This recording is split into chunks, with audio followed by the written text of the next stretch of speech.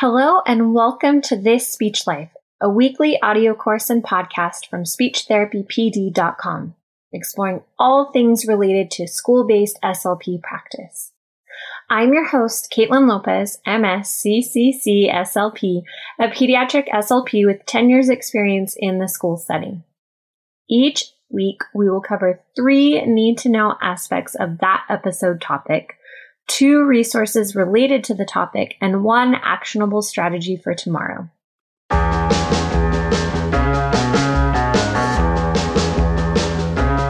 Hello, everyone, and welcome to today's podcast episode. We are going to be talking about bilingual multicultural assessment, and we're also going to be talking about looking at this assessment through a strengths-based lens, as well as other pieces that need to be included in the assessment with the fabulous Dr. Lamitra Baez. All right, everyone. So if you are joining us for live CEUs, just as a friendly reminder, at the conclusion of today's course, please log into your speechtherapypd.com account and complete all modules, especially the module entitled Quiz, to get your live CE credit for today. All right, everyone. I am so excited to introduce you all to Dr. Lamitra Baez. She is a full-time faculty member for the Communication Sciences and Disorders program at Loma Linda University. Her background as a speech and language pathologist spans over 19 years. She has skillfully held a variety of positions working with children from infancy through adolescence with various speech and language disorders. Her professional interests include language development, differential diagnosis, and cultural diversity. She lectures on language disorders and issues relevant to service providers who serve culturally and linguistically diverse populations. To obtain her PhD in educational psychology, Dr. Baez wrote her dissertation on the relationship between culturally competent teaching and special education. In just the little bit that I have spent with Dr. Baez, I have learned so much, and I'm so excited that we all get to spend this next hour with her. So before we do that, I am going to go ahead and share our financial and non-financial disclosures. I am Caitlin Lopez, the host of the podcast This Speech Life, and I do receive compensation for this podcast episode. Dr. Baez receives an honorarium for appearing on this podcast episode, and neither of us have non-financial disclosures to report. All right, now we can go ahead and jump into the good stuff. Dr. Baez, thank you so much for joining us here today. Hi, Caitlin. Thank you for having me. All right. So what are 3 things that we as SLPs need to know about multicultural and bilingual assessments? I think the first thing that you want to do is make sure you have your pre-assessment task completed. So the interview with the parents is super important. That's where a lot of that strength-based approach comes from, is finding out what's important to the parents and what the parents see as missing or as the concern for the student. So that's super important. Observations is important. Looking at, the students and seeing how they are interacting with their peers, what kind of communicative intents they're using is really important. And, just how they're interacting in the classroom and as compared to their, culturally and linguistically similar peers. So all of that is really important before you even start. And then you really want to make sure that you know how to conduct a dynamic assessment. So kind of getting started with preparing yourself for what am I going to do to look deeper into some of these things that appear to be possible areas for concern, and how am I going to find out if they're actually, real concern.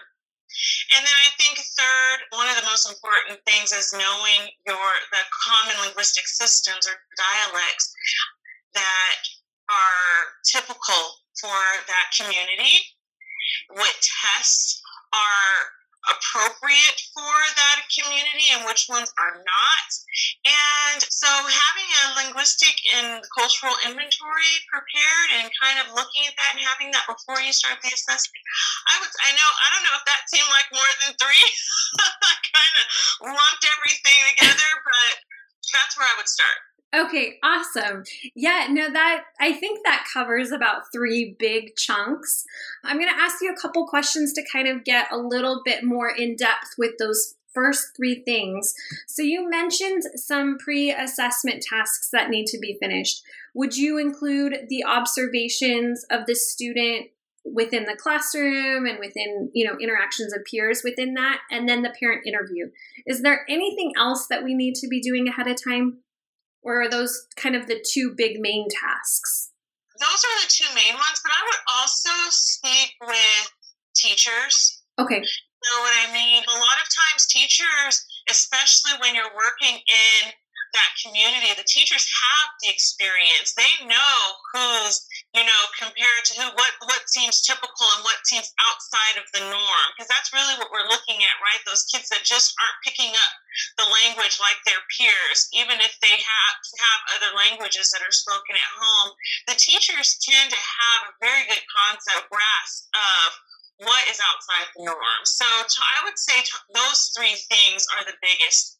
And even when talking with parents, one of the things that I know is very important to ask the parents is, do they have siblings? Does this child, differ from other children within your family at that age, with siblings and with, cousins and other peers? And how are they interacting? If they're having difficulty interacting within their community because of their language skills, then that is an area for concern, okay? Awesome. Thank you. So that's definitely a question that we can add to the parent interview. What are some other suggestions that you have when it comes to that parent interview of questions that might be good to ask or things that we need to note?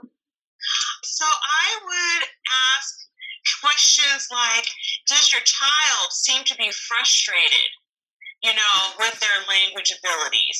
Oh, a big one is there a history of language disorders or language difficulties within the family? Because that's a big indicator as well.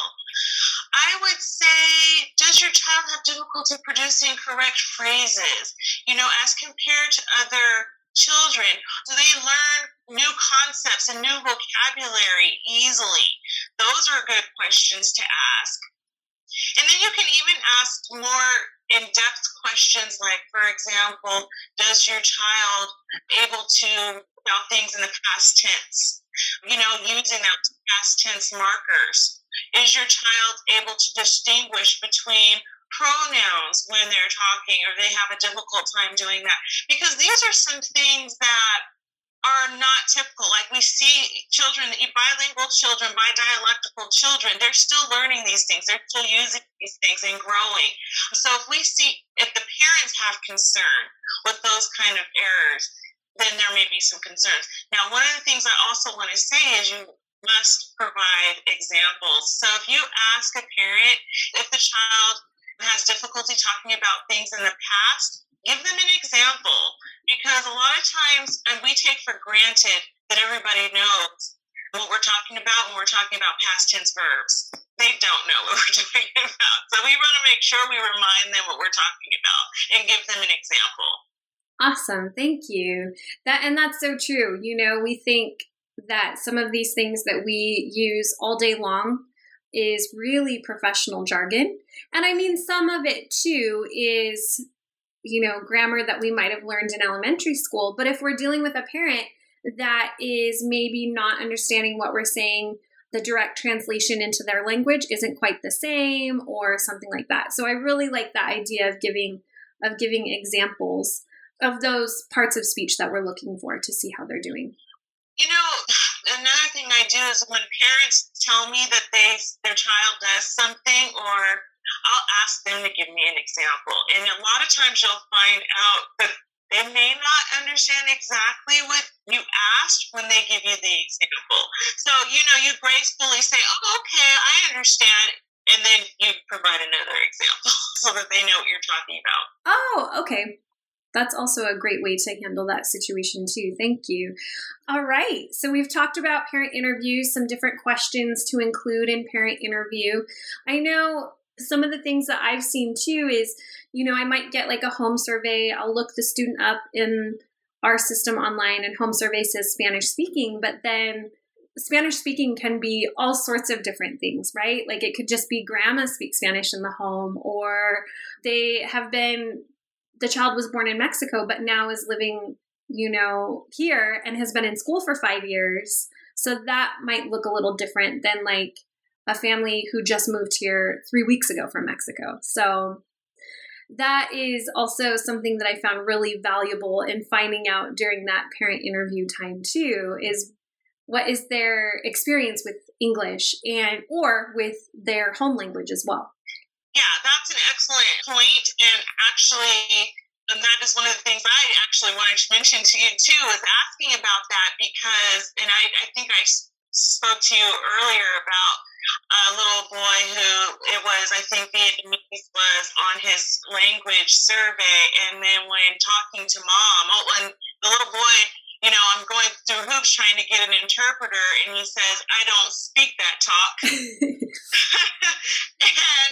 the mom, and then in my interview with mom, finding out, in fact, that no, they don't speak any Vietnamese to him, barely around him. And so really he does not have any, so trying to give him any assessment or trying to get a language sample in Vietnamese was kind of, a dead end. So it's good to know that, but it's also good to know that he is exposed to English influence or Vietnamese influenced English, because then I can listen for certain errors that might be common. Awesome. Yeah, absolutely. I shouldn't say that. I should say dialectical variations. Yeah. And I know that when we had our previous conversation, like our pre-meeting before the podcast episode, you had shared too that while you were listening to mom describe, things that he's doing at home, you were picking up on her dialectical differences to know, okay, this is probably how he's going to sound, even though he's mainly speaking and getting English at home. So I thought that was really eye-opening for me too, to think about as I'm doing my parent interviews. That's one of the reasons it's so important to not just do a case history. The case history is definitely where we want to start, but that's one of the reasons why I really like to talk to parents. Absolutely. Absolutely. Thank you. All right. So we've talked about parent interview, and you've talked about all the different things that we're looking at when we're observing a child, how they're interacting with peers, how they're interacting in the classroom, what their communicative intents are when they are communicating. So that I feel pretty solid on that. So the next thing you suggested we use, and not suggest, you're telling us this is very important to use, is dynamic assessment. So what is the framework that you use when it comes to dynamic assessment? Okay, so basically, you're going to get a lot of information when you do your language sample and your narrative analysis, right? So, you're getting that information, you're looking at the type of potential errors that you're hearing in those samples, and you're recording them. And then maybe you do a standardized test, even if you use it informally, right? You're just using it to kind of get a baseline. So then you see these common errors throughout, potential errors. And so in a dynamic assessment, what you're doing is you're testing. So you've done your assessment, then you're teaching. So you're being very intentional about what you're teaching. You're telling the student, the child, what you're teaching and why you're teaching it. You're practicing and rehearsing. You're maybe providing strategies that the child can then use to elicit the desired target behaviors, right? And so then once you teach that and you're looking at how the child is responding, you're looking at their attention, you're looking at their ability to generalize the skill, you're looking at their anxiety level, you're looking at the effort that you have to put in. Does a child pick this up right away, or do I have to provide several different cues? Visual cues, verbal cues, like how much effort are you putting into getting the child the skill? And then you test again. And so one of the things that you're looking at is what they call modifiability. Okay, so when you're looking at high modifiability, that means that there may not be a disorder. This may be a language, a bilingual or a bidialectical issue. Whereas when you're looking at low modifiability, the student is really struggling with this skill, learning the skill, using this skill, generalizing it, or it takes a lot of effort from the examiner. Then we're looking at a potential disorder. There are also other things that you're looking for. I think to answer your question, that's the dynamic assessment part of it. So I would say you have to go with something in mind. You set it up. So if you're looking at, regular past tense verbs, if you're looking at, irregular plurals, go prepared to teach it and then to assess it again. Great. Thank you for that. I think that is really helpful, especially if you're thinking about doing your narrative analysis and your language sample ahead of that dynamic assessment piece. And then you also shared too, using an standardized assessment informally to kind of pick up, okay, so these are some common errors that we're seeing in all three of these assessment pieces. Okay, let me pick one, teach that, and then see how much. So what I'm understanding is then I'm seeing how much effort it takes from me, how much level of prompting the student needs, and then go ahead and test again and see if they're able to comprehend and keep all of that information that we just taught them. Yes. Now, a lot of times students will ask me, well, how long is the dynamic assessment last? You know what I mean? And so, again, that's going to vary. So, it might be a 30-minute session. It might be over the course of a couple of sessions. It might be something that you do through an RTI-like setup where you're working either in the classroom or with the teacher. So it can look very different. Okay, Jennifer had a great question. She asked, are we looking for the modifiability during the teaching or during the post-test time? We are looking for modifiability, I would say, throughout. So you're kind of taking those notes and working throughout. And, because at the very end, if you don't see that much progress, that's they didn't learn that. So you're going to take that into account. So I would say it's over the course of the teaching and the post-test. Okay, great. Thank you. Thank you. I really feel very solid in my understanding of dynamic assessment, especially the way you broke it down. I've heard it presented to me in a couple of different ways, but I really liked how you brought in using what you've already gotten, the information you've already gotten from your assessment so far, to come up with that to be your teaching piece. Instead of just bringing something completely novel in and seeing, okay, are they able to do this? Because they might actually be able to do that without any teaching needing to be given to them. So thank you. Absolutely. And I've definitely seen both. So, and something else is that you can use a Likert scale. So when you're measuring modifiability, you're going to, you can use a Likert scale of 1 to 3 or 1 to 5, whatever you're comfortable with, as long as, you're kind of understanding what your results mean and how you're kind of looking at it. I kind of like 1 to 5. It gives you a little bit more leeway. But one of the things that I want to emphasize, is that when you're looking at child responsiveness, your Likert scale starts at a 5 for maximum responsiveness. That means the child is really responsive. A 1 is minimal.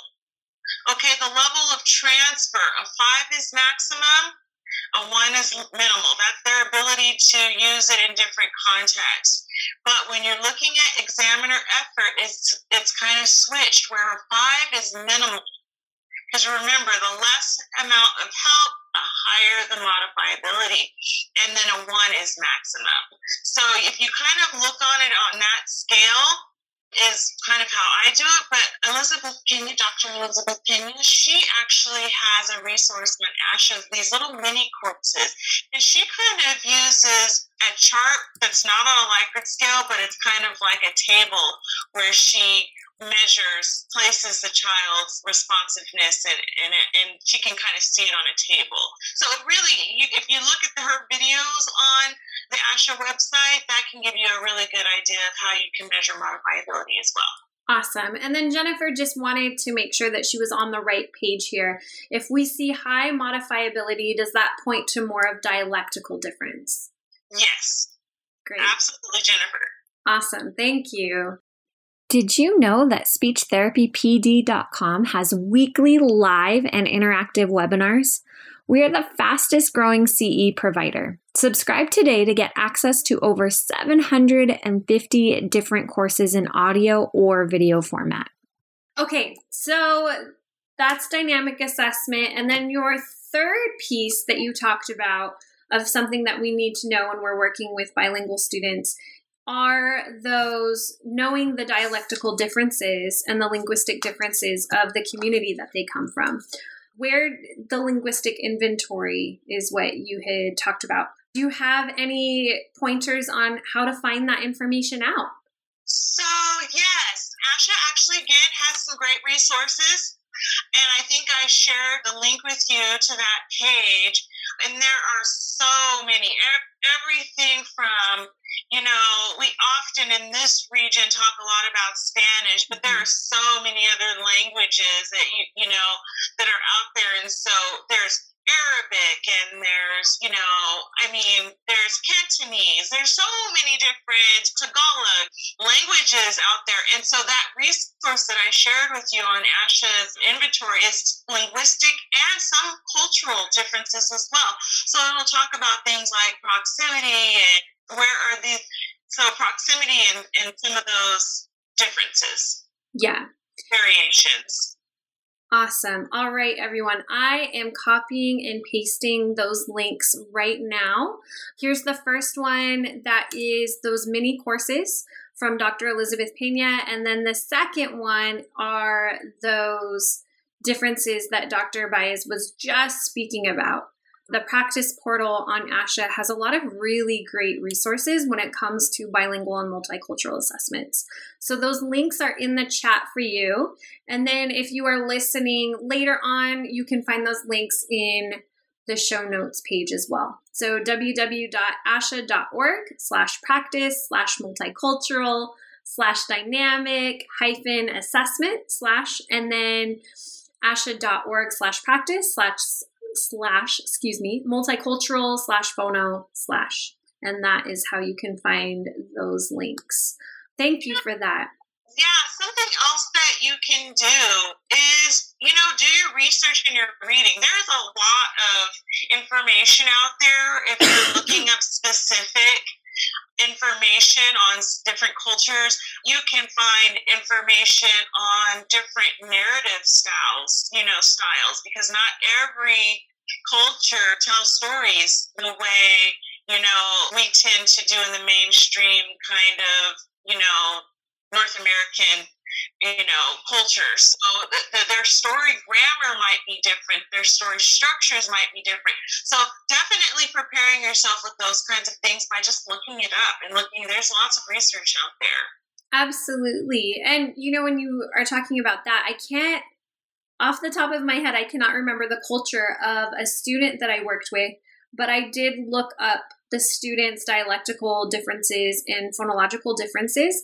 And in my research, I found out also, pragmatic differences too, which was super helpful because part of that was you don't give direct eye contact to elders.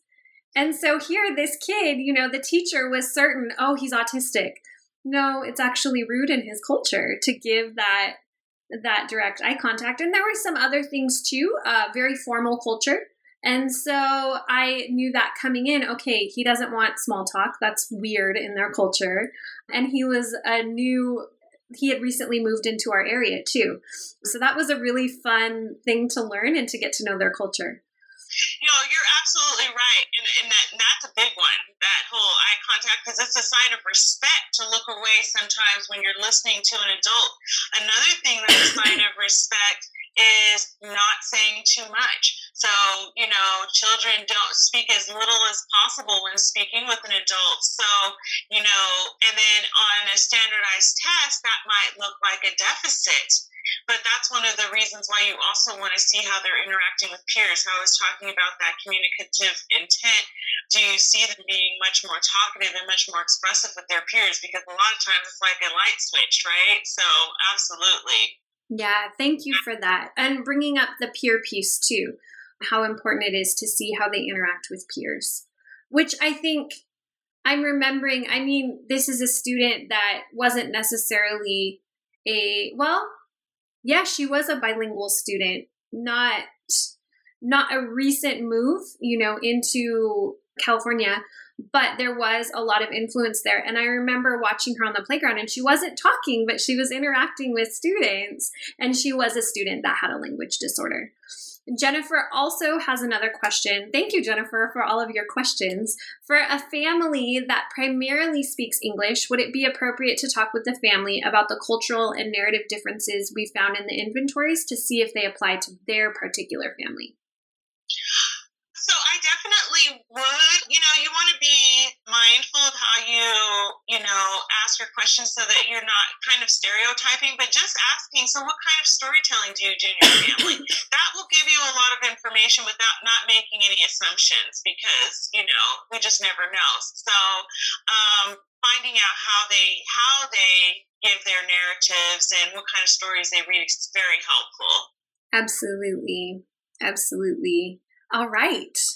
So we've talked about how to find that information for cultural differences and linguistic and phonological differences. So I think we've covered our 3 things. And within covering our 3 things, we've shared 2 resources that you've given us. So that leads us, what is your actionable strategy for us that we can start doing tomorrow to help us be better assessors? So I think one of the things that jumps out to me that you can do tomorrow is changing the way you view dialectical and linguistic variations. And so instead of talking about what's not present, talking about what is present. So, that changes the whole mindset. When we change our language and our vocabulary when we're talking about these kiddos, then we change our mind and we change how we see and how we interpret the results. So instead of saying, omit S at the end of regular plural nouns, using that word omit, that's a deficit way of thinking. So instead saying, marks plurals by the number or by the context of the sentence is a different way of looking at it. So we see that, okay, they are actually using the plurals, they're just marking it differently than generalized American English. And so I think that that's something that we can all kind of start right away doing. It takes a little bit of practice, but once you start thinking that way, then you start thinking that way. You know what I mean? Yes. Absolutely. I love that idea of looking at what it is that they're doing. And just even in your example that you gave us, I mean, we're really getting to the heart of what a child is doing. And it's going so much deeper into that assessment piece, and that, we're like, just the way that you said that, I'm thinking, oh my goodness, have I paid attention to that? I'm constantly looking, okay, well, they're not doing this. Okay, well, my inventory says that that's okay, that they're not supposed to do that. But I can look and see, well, how are they using plurals? And so I think that that's really, really cool, and something that we can use with all of our students, regardless of if they're a bilingual multicultural student. So I love that. I really am excited to jump into assessments now and to start practicing, because like you said, it's going to take some practice to start thinking that way. But how much more of a benefit to our students and to our families to have that information be given to them in that way. Yeah, and I think that it's really a benefit to the students and just to our culture overall when we start talking about dialectical and linguistic variations as equals. It really is a benefit, and more when we talk about strength-based, right? It embracing that language, the variation, and embracing their cultural differences, it actually does make, even if they are going to qualify, that language intervention so much more meaningful and so much more powerful, and that you get that buy-in from the student. So you really want to know, what are the students' interests? So that's something else that you're doing during that assessment, right? Is finding out what the students' interests are. You never want to leave without finding out what they like to do, what they're good at. And because you're going to actually use those, and you can use those in your narrative analysis, use those in your, in your language sample, and use them in your dynamic assessment. Something that's interesting to this kiddo, you know what I mean? Instead of super boring.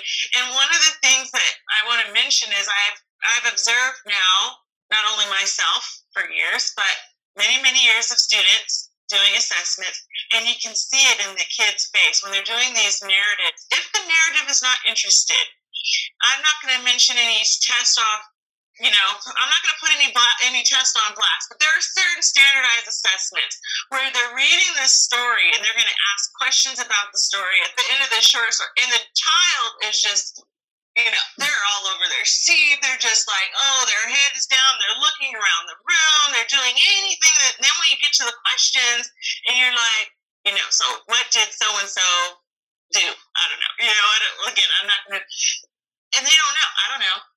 Okay, so they got that wrong. But clearly they were not invested in that story.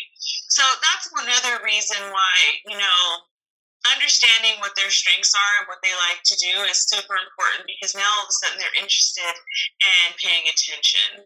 Absolutely. Thank you. And then you also know too that when you're giving them a narrative for the narrative analysis, it's not necessarily something that they've never seen before. Right. I remember one of my first years working in San Bernardino. We're at the foothills of the mountains, and it was winter, so I was doing a snow theme. Half of my students had never seen snow before. Absolutely. Because we don't have the ability to go up the hill. We don't have cars. We don't have gas money to go up the hill and to enjoy a day of snow. And so that was really eye-opening to me. And I borrowed a shave ice machine, and we made some snow in the classroom, for them to touch and feel. And it's not quite the same, but it really was like, why are they not understanding this? Why are they not getting this? Oh, because we are preschoolers who don't know what snow is.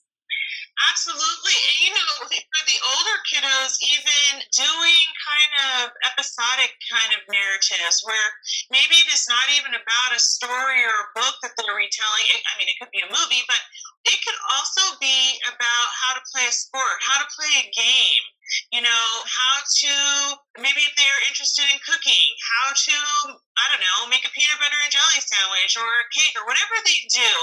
So it can also be that, because you're just looking at, again, the complexity of their sentences, their complex sentence use, the number of errors that you're seeing in their T units, or for the younger kids, the MLU. So you're looking at the vocabulary that they're using. So you can also get narratives that way. They don't have to be about a story. Awesome. Thank you. I think that's a really good thing for us to remember is, sometimes thinking about those narratives in those episodic narratives, like you said, and not just coming at it from a story grammar point of view, looking for those story grammar elements.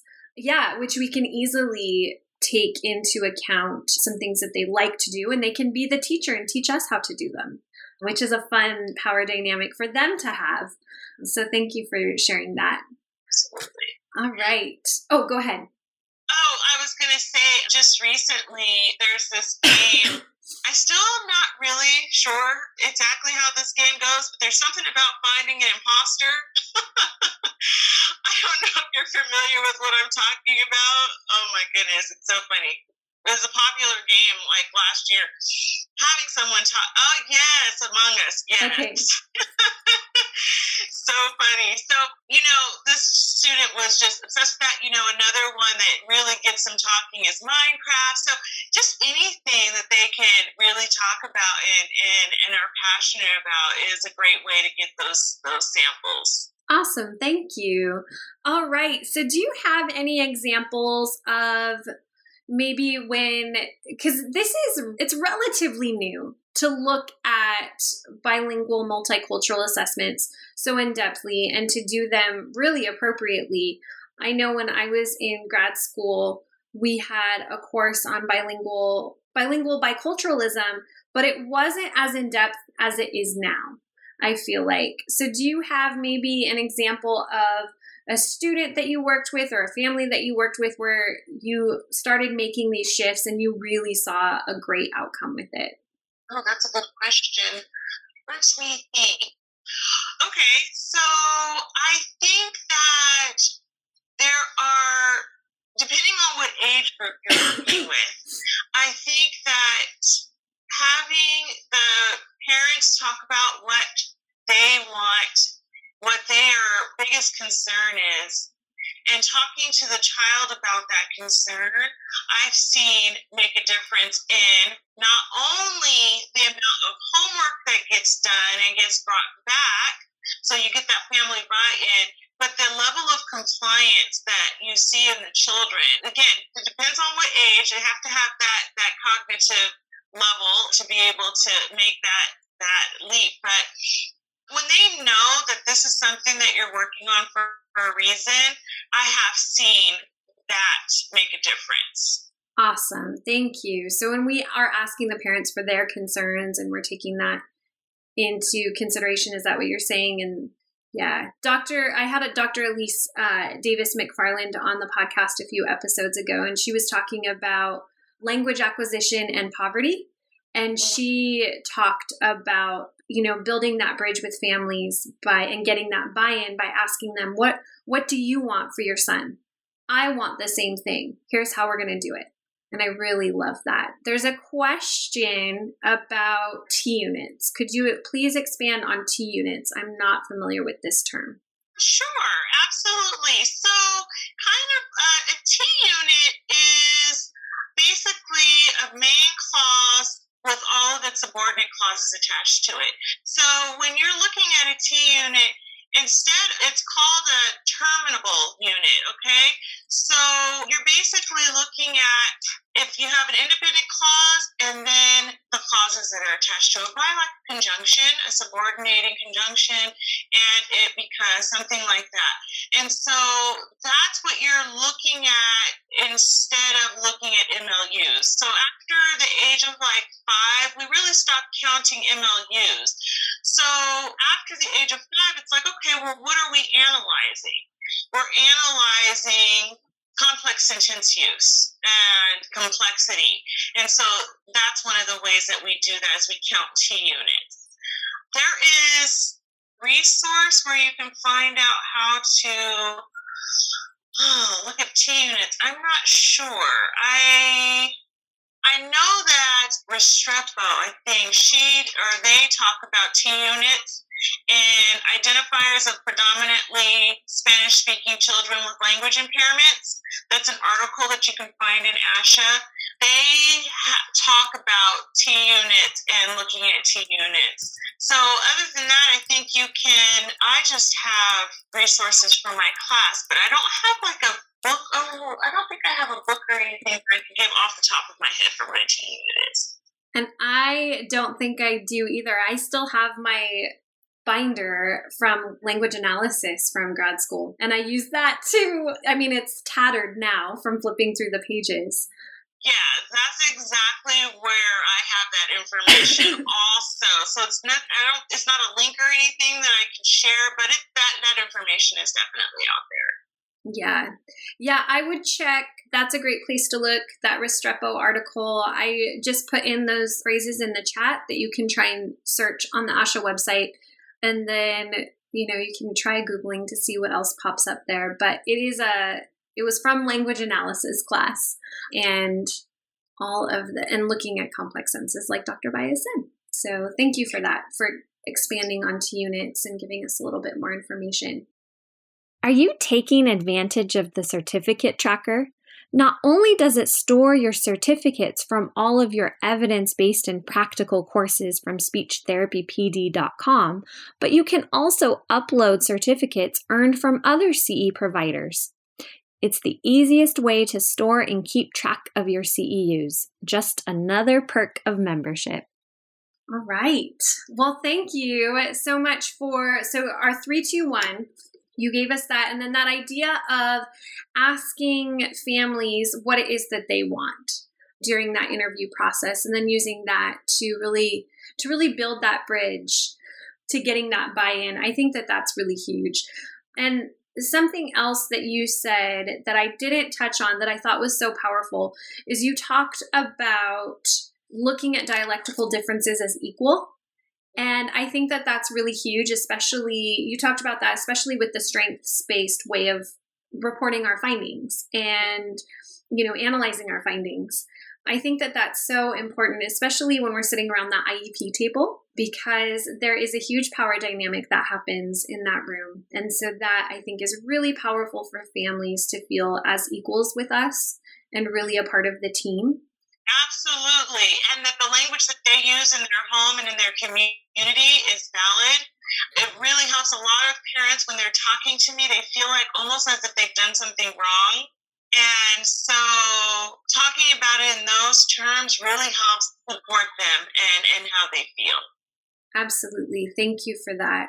That they didn't do anything wrong, and that do you talk about code switching at all when you talk to parents when it comes to like academic language that they might use in school versus, dialectical differences? So I'm not sure I've talked with parents as much about that, but definitely the children, the students, we would definitely talk about learning two ways to say this. There are two ways we can say this. We can say it this way, or we can use, school language and say it this way. Both are valid.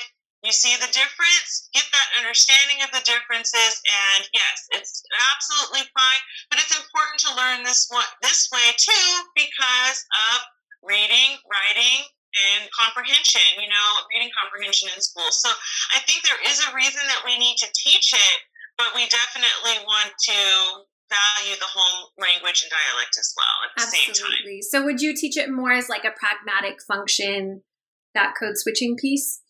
I would, and it's so funny because I wear a shirt that says "Too tired to code switch." So, I have my I have my own issues about having to code switch. I think that when you're talking about someone with a language disorder, I think that it is important that we have to be explicit and intentional about what we teach and why we're teaching it. So I do think we're going to need to do that. Okay, yeah, and I guess that was really the question that I was curious about, is that piece of it, like the pragmatic function when it comes to a student with a language disorder.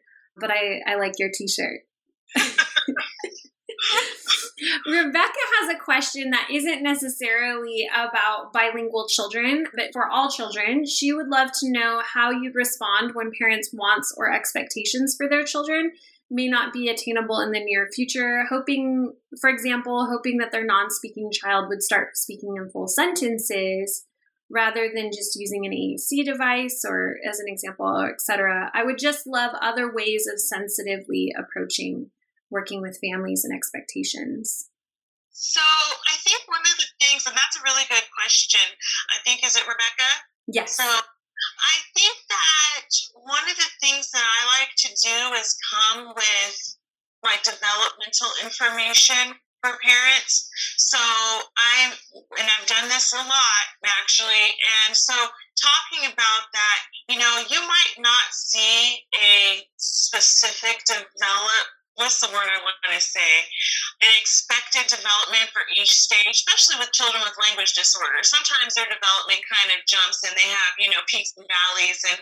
But giving a parent developmental kind of like expectations and showing them that with their own eyeballs can kind of help them set realistic expectations. So, and then just talking about how, that may be something that can be expected in the future, but these are the steps that we can take to help the child get there.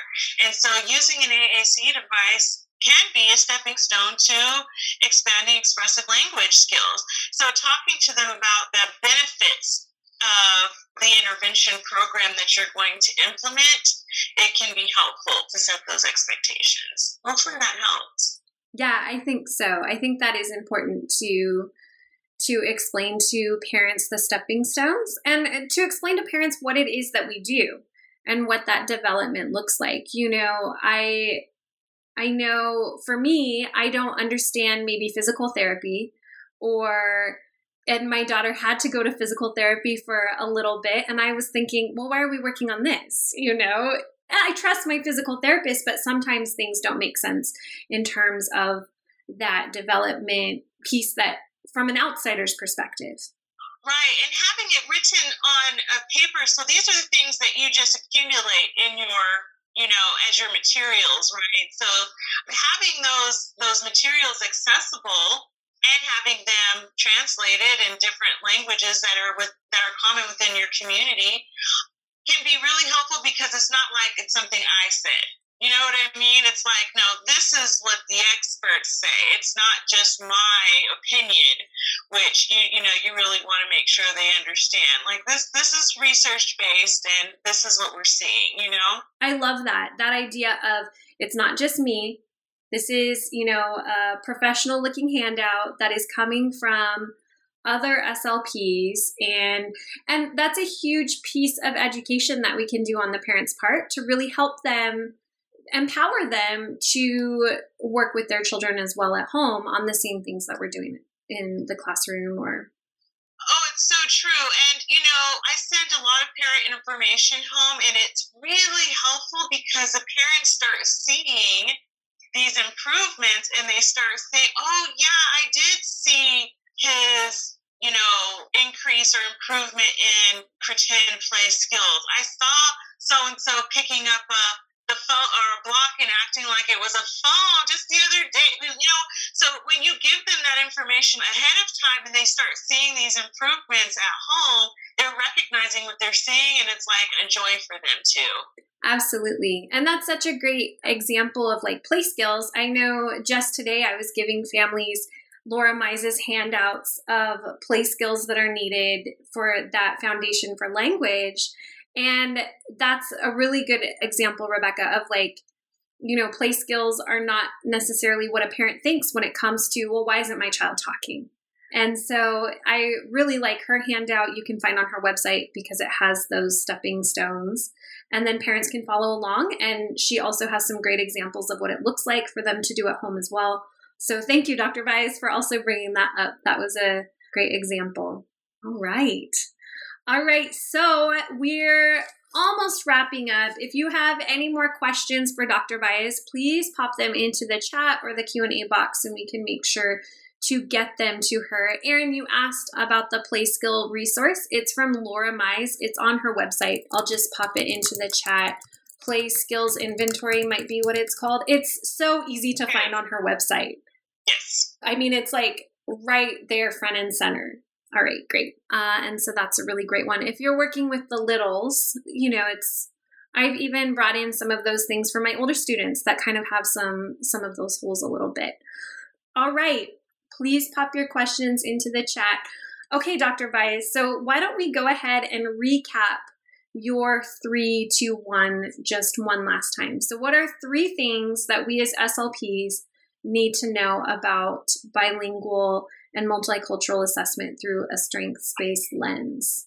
Okay, so the first one would be to understand and to remember how important the observations, the interviews for the parent, the teacher, and any other support systems, because, you can also, you can also talk to other people that work with that student. Sometimes when looking at the older kiddos, a good resource is the PE teacher. The PE teacher sees them in really playing and interacting. So I really like talking to the PE teacher. So the interviews, the observations, the language sample, and narrative analysis, how extremely important those things are to the assessment process. Two, every SLP should know how to conduct a dynamic assessment. And you know something else? Not only do we have the videos, the little mini courses from Dr. Elizabeth Pena, but she also published an article. It's a little tutorial on dynamic assessment, and that can be found in the ASHA as well, and it's an article. So if you have something that you want to read on it, it's, what is it called? It's called, I can give you the exact name of it. It is called Dynamic Assessment of Diverse Children, a tutorial. That is a great article to use if you want something to read. Third, I think that you should be familiar with common linguistic systems and dialects, or which are dialects. Linguistic systems are dialects, and the standardized tests that are appropriate for those in your community. And you know, there's a resource I actually shared on that. Oh, yes. I can copy and paste it right now. Oh, that would be great. So the University of, I want to say Virginia. Yes. Yeah. Okay. They have some SLP test comparison. So it's a nice chart that has a lot of the most common assessments that we use out there that are very common. And it has, a lot of information based on those different assessments. So that's a good resource to have in your, bag of tricks. Awesome. Jennifer has a great question. Regarding dialectical differences we find, how does that carry over into the classroom? Should the teacher accept the dialectical differences, or do we talk to the parents and child about the grammar and syntax taught in class? Oh, another great question. I think that there should be a time for both. I think that, again, when we're talking about equal, making them equally valid, I think that there should be an opportunity where they get to use both. And the same thing at home. So if you're doing homework and you're doing a grammar assignment, okay, we're going to use school grammar syntax. But the rest of the time at home, feel free to use your home language or dialect for sure. Absolutely. When you try and create this, demand for parents to have to teach this, formal, generalized American English all the time, you can create kind of like a distance almost in between the generations. And so, you definitely want to accept and value, again, that home language. Absolutely. And then how would you go about talking to a teacher when it comes to that dialectical difference as well? So I think that, and I don't know if all the SLPs out there are doing this, but I know in-services are a really great way to talk to teachers without placing blame or being, intrusive. And so having, whether they're annual or biannual in-services where you can, provide general education and then offering your services to go into the classroom and to collaborate with teachers is a really great way to get that in the classroom. Yeah, absolutely. I know something that I got a lot when I was in the school system was TH. And, teachers were referring, and I would just say, oh, I'm not even going to put this kid on my RTI caseload because we don't do TH. And especially with the two districts that I most recently worked in, there was a heavy Hispanic influence also on my non-Hispanic students. And so I really found like TH was not appropriate for any of them. You know what? I agree. I think that just in this region, period, a lot, that's just common. Right. And that's just common across all dialects at this point, you know what I mean? So, again, but we want them to be able to read it, but we don't necessarily, need to teach it you can teach both. Yes. And so that's how I explained it, was if you need help with the student reading and spelling, then we can definitely collaborate together. But if they are just not producing it speech-wise, then I would leave it alone. And then I would explain to the teacher, well, I'm pulling them out of your class to work on that one thing. How much better for them to be in your class too, and they're like, oh yeah, that makes sense. So that was one way that I handled that, Jennifer. I don't know if that's exactly where you're coming from with your question about teachers accepting dialectical differences and how to work with that. But that was something that I found a lot the last couple of years was my upper grade teachers wanted to send me students with TH errors. And there are books now too, even that teachers can have in their classroom that have these dialectical variations in the story. They're written that way. So that, having those materials accessible to the students in the classroom is another good way to, accept those variations in the room, in the classroom, Awesome. For sure. Awesome. Thank you. Okay. And then we talked about the 2 resources. We talked about the inventory of linguistic differences that you can find on ASHA. And then your first resource that you shared was, and you talked about that too when you were talking about dynamic assessment with Dr. Pena. You can also find her mini videos, her mini courses on ASHA as well. And then what is our last actionable strategy, just to wrap up? So our last actionable strategy was changing the way we talk about the variations, these linguistic variations, so that we're not using deficit-directed language, but we're more using what they are doing. So what the child can do, is doing, rather than what they're not doing or omitting, and so we really want to focus on changing our vocabulary and the way that we're reporting these skills. Because they're skills. Absolutely. And being able to code switch and being able to speak 2 or multiple languages is a huge skill. So we definitely want to embrace that. Absolutely. It's a skill that I am jealous of as a monolingual speaker.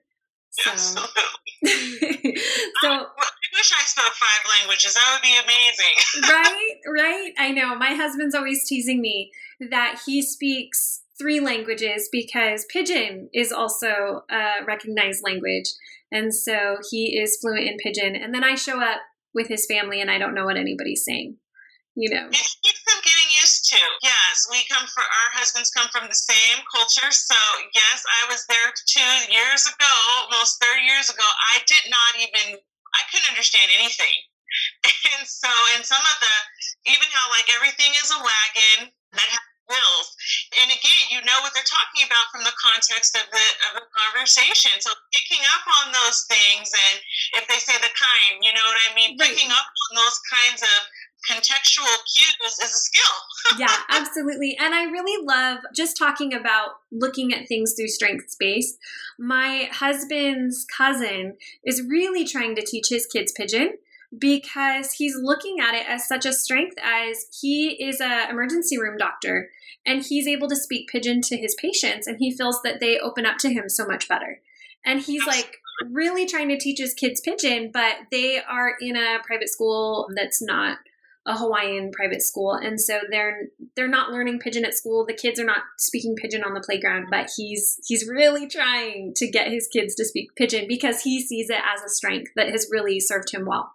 So in his profession. And I think about that too, how many Spanish speaking SLPs are in such need in the area that we live in, and really in all of the US, what a skill and what an asset it is to speak multiple languages. And I have also been in that situation where, you're gauging your client and their responsiveness. And so for me, going to maybe code switching and using, AAE to connect with the parent family has sometimes saved the day. You know what I mean? So you get to connect on a whole nother level that you might not anywhere else. And Carol's asking, what does TH stand for? TH stands for the phoneme th. I didn't know if you guys could hear it, so I said the TH phoneme because I don't know if you can hear it, if it would translate on the podcast, but the th is what I'm talking about.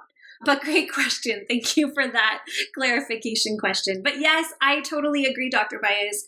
Being able to connect with families in a language and a dialect that they understand and they feel comfortable with, I really can see how that would win the day and make somebody feel comfortable, and kind of eliminate some of that power dynamics that can happen when people enter into that space. So thank you.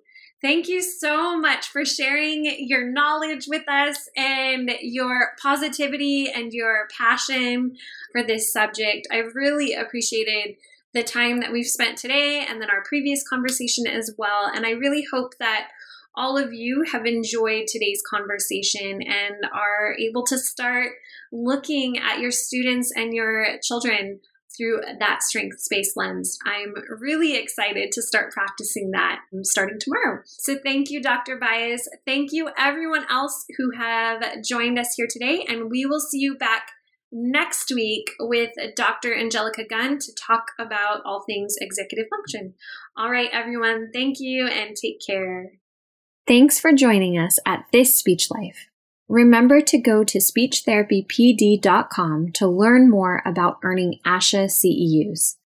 We appreciate your positive reviews and support and would love for you to write a quick review and subscribe.